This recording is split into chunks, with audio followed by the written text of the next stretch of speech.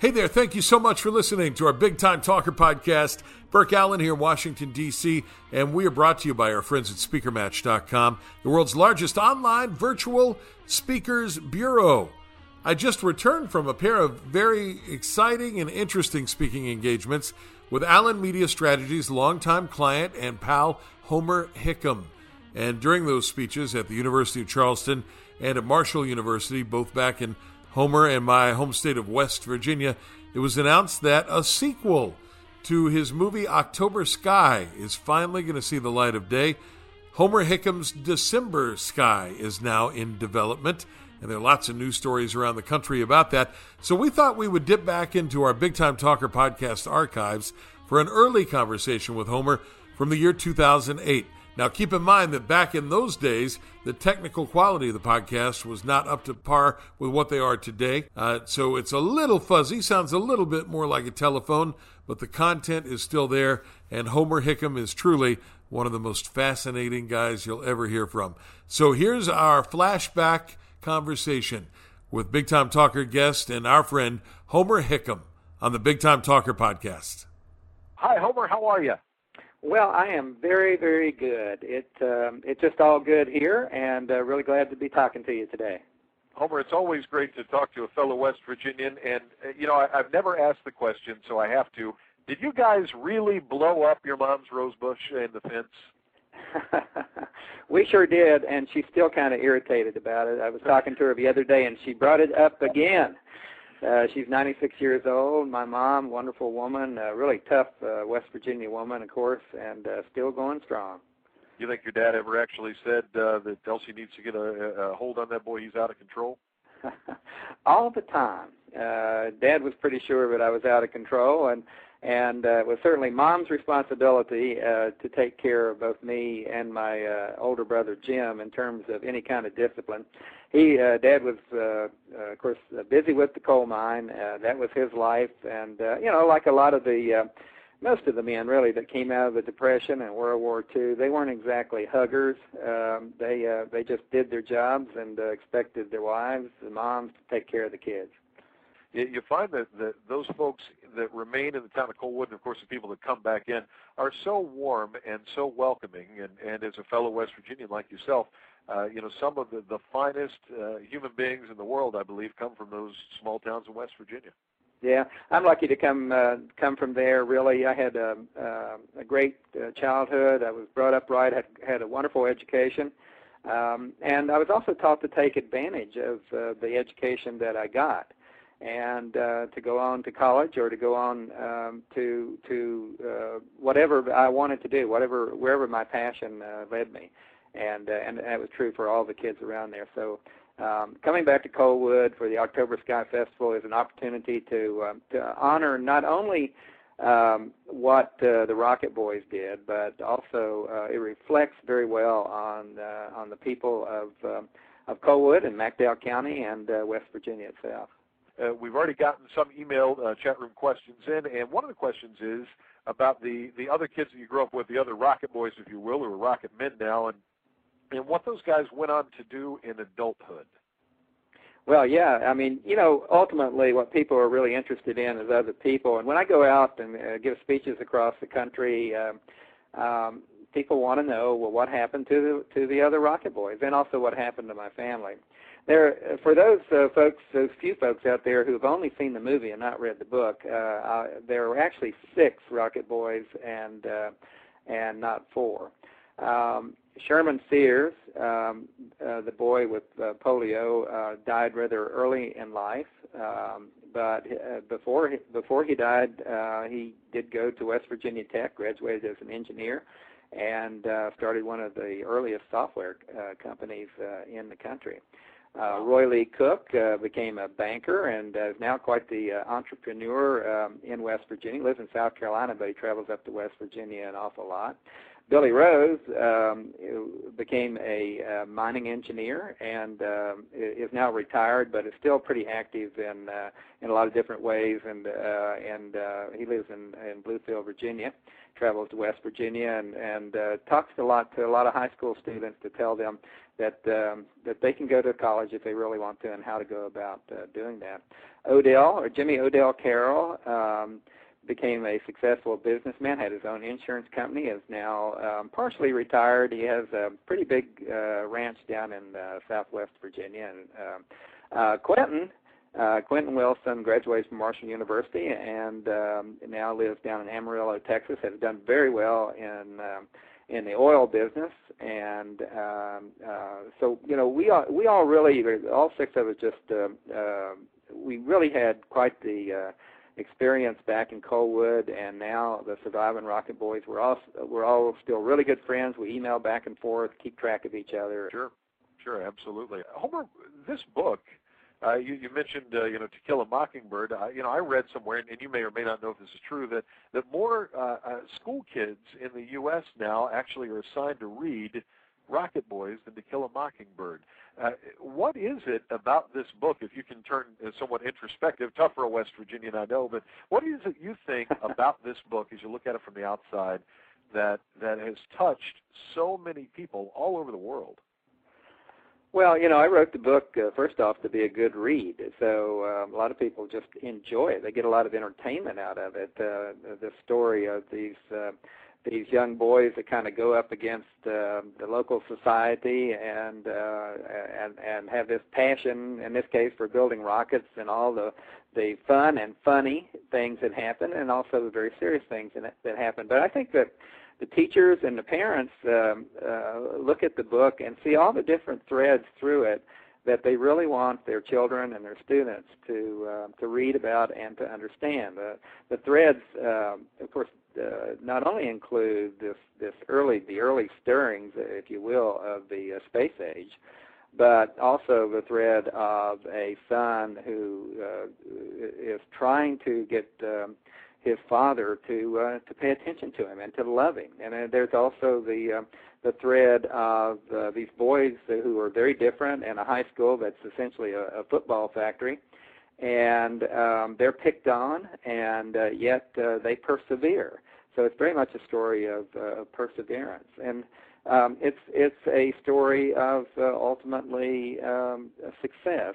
That fighting against many obstacles that allow the Rocket Boys to succeed. So there's all kinds of different levels, if you will, to this story.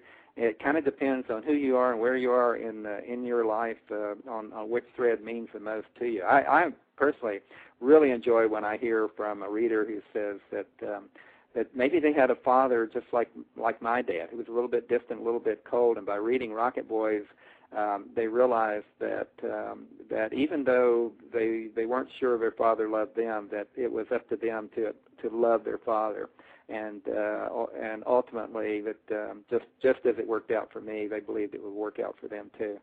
A young man being turned into first this book that you wrote, and then Hollywood gets a hold of it, and now it could wind up on the Broadway stage. Is there ever a pinch me moment for you?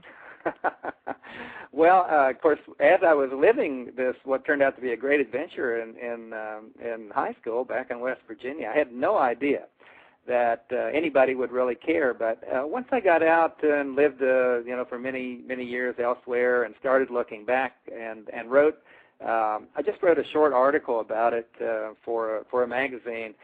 The response was just amazing. It was just like the country really needed this story. And I think the country still apparently needs this story, a story of passion and perseverance and inspiration that just somehow touches folks. And I'm really glad that somehow I was able to tap into that by telling this story. Now, Homer, you went on to write, 10 novels, and many of them are bestsellers. And your most recent book, I know, Red Helmet, took you back to the coal fields of West Virginia, but in a different way. Yeah, I did.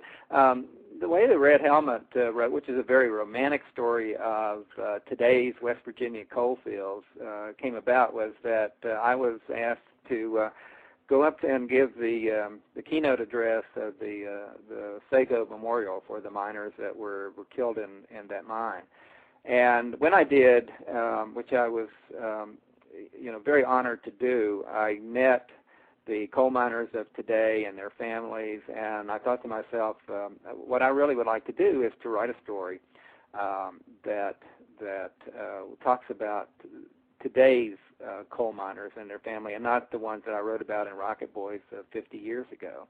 And so I took that opportunity, and I decided to turn it into a love story, and it's been very popular, I'm happy to say. It's going to be out in paperback in November. We'll have it available for folks in Coalwood in October, but it's turned out to be one of my more popular stories.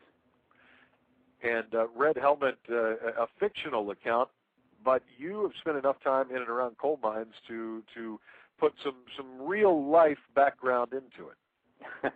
Well, I worked in the coal mines every summer while I went to college, which was really good for me. It not only made me a little bit of money to help pay my tuition, but it also, let me mature a little bit. Let me see what my father was so interested in all those years. It seems like, it's just in my blood, like a lot of West Virginians coal mining is. And even though I went on to, I was in the Army, and then I worked for NASA for many years, every so often I still got to get down in a coal mine. Recently I got an opportunity to write the liner notes for Kathy Mattea's new album titled Coal. And in the process of doing that and talking to her, I came to understand that she had actually never been down in a coal mine. So I said, Kathy, I can fix that. So the next thing I know, she and her husband and my wife Linda and I were up at Robinson Run Mine in West Virginia. We went down and spent the day with the wonderful miners and got to know some of them. And Kathy just enjoyed herself tremendously. And it just seems like if you're from West Virginia, you got a little bit of that coal mine in your blood, and she did. Kathy Mattea and Homer Hickam hanging out together. Yet another opportunity for you to sing on stage and show off your vocal style. I'll let Kathy do all the singing, thank you, and she does a wonderful job of it too. Now, at the October Sky Festival 2007, NASA astronaut Bill Reedy was there. This year, it's Dr. Tom Jones, your astronaut buddy, who's coming to town. Tell us a little bit about Tom and his background. Well, Tom's one of my favorite astronauts. He's one of the things I really like about Tom is he's a fellow writer, and he's written a wonderful book about his experiences with NASA called Skywalker. And that's going to be available as well there at the October Sky Festival. And a couple of things when I'm able to get one of the astronauts to come to the October Sky Festival. One thing that happens, of course, is all the people there get an opportunity to walk right up and talk to an astronaut. How many opportunities do you get for that? That's one of the neat things about the October Sky Festival. It's all pretty much informal, and nobody puts on any kind of airs, and you get an opportunity to just really interact with everybody. The other neat thing about having an astronaut into Coalwood is that, a lot of these guys, they've seen the whole planet, but they've never seen any place like McDowell County and Coalwood. It is definitely a different slice of the territory, if you will, and one that folks come in and go, wow, this is different and a little bit refreshing too. So we sure do hope and we think that Tom will have a great time that day. Tom Jones, a former shuttle astronaut who has gone up 4 times, done 3 different spacewalks, and he'll be hanging out with, I guess, an actual NASA moon rock, amongst other things. Yep, NASA's going to bring the moon rock to Coalwood, and that's going to be cool. We're also going to have Grace Corrigan there, who is the mother of Krista McAuliffe, who was the teacher in space that unfortunately lost her life on the Challenger. And Grace is a wonderful woman and a great supporter of the space program and loves the Rocket Boy story, and she will be there. We're also going to have Dreama Denver, who is the widow of Bob Denver. That would be Gilligan of Gilligan's Island, and also Maynard Krebs of Toby Gillis. Many lives of Toby Gillis, exactly. So Dream is going to be there with Bob's book and his memoirs, and Gilligan, Maynard, and me. And it's a great book, too. So the opportunity to talk to Dreamer and get Bob's book. Now, the entire event happens in a very compact place, Coalwood, very small town, and yet there are busloads of students who come in from all over America. I saw an email recently that there's a group of folks coming from Washington State all the way across the U.S. to attend this event. I know last year, Homer, I ran into some folks who were in from Japan. There were several folks from Canada. Have you gotten a chance to, in the last 10 years, meet people from just about all over the world who are touched by this story? Yeah, it's really pretty astonishing who turns up in my line there in Coalwood. They do come from all over. You're absolutely right. But this time that I know of, we've got busloads coming in from Pennsylvania and Ohio and Virginia, South Carolina, North Carolina, and probably other places. Got a bunch of teachers coming in from Minnesota, and just folks from all around the area, and it's just pretty amazing. There are a lot of folks I see every year that keep coming back to the October Sky Festival because they had so much fun. One of the neat things is that Cape Coalwood, where we launched our rockets back in the 1950s, is open for the day for rocket launches. And so we have rocket launching going on all day long down there. I never get to see that. I just mostly am standing there and signing autographs and books and getting my picture taken. The other rocket boys, they last, maybe for 30 minutes. It seems like they're at the signing table, and they're gone. And where are they gone? Of course, they're down at Cape Coalwood watching the rocket launches and helping them be launched. But like I say, it's all, although it's organized well, it's still informal, and so that folks can interact with each other and just have a great day. And I understand that NASA shuttle astronaut Tom Jones started off as a model rocket launcher back in the 8th grade, and he's pretty darn excited to go down and actually help these students launch their rockets this year. So that's kind of a cool thing. Yeah, I mean, how often do you get to launch a rocket with a real NASA astronaut? I mean, it just doesn't happen. So I hope folks will just take advantage of that, bring the kids, just bring themselves, and just enjoy the day. The October Sky Festival happens Saturday, October 4th in Coalwood, West Virginia in McDowell County. And Homer, your website is homerhickam.com, and they can find out more information about the October Sky Festival. Where on that website again? Yeah, they can go to homerhickam.com/Coalwood, COALWOOD. There are a lot of interesting things really on the website that folks ought to take advantage to look at. One of the things is we have a newsletter comes out quarterly. A lot of folks like to keep up with what we're doing and traveling and thinking and so on, and that would be a fun place to go look at. All the other books, the Josh Thurlow series, books set during World War II that I've written are very popular. You can go over and take a look at what's going on with those, and of course Red Helmet, the new book, the new novel, I'm very active in writing, and this is my passion. So people can go out and take a look at what I'm working on. I just finished the memoir of Anousheh Ansari. Anousheh Ansari was the Iranian-American woman who escaped from Iran, came over here, made a fortune, and paid the Russians $20 million to fly up to the space station, and she had a great story. So I just turned that in to my agent actually yesterday.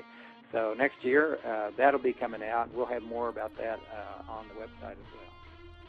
That's our friend Homer Hickam from 2008, a flashback edition of the Big Time Talker podcast, a new movie about Homer's young life as a rocket boy. Homer Hickam's December Sky is now in development. You can visit him online at homerhickam.com, and you can get brand new episodes of the Big Time Talker podcast every Tuesday wherever you get your podcast, Spotify, iHeartMedia, Blog Talk Radio. Thank you so much for being here today. We really appreciate you listening. Now go out and make it a great day. Bye, everybody.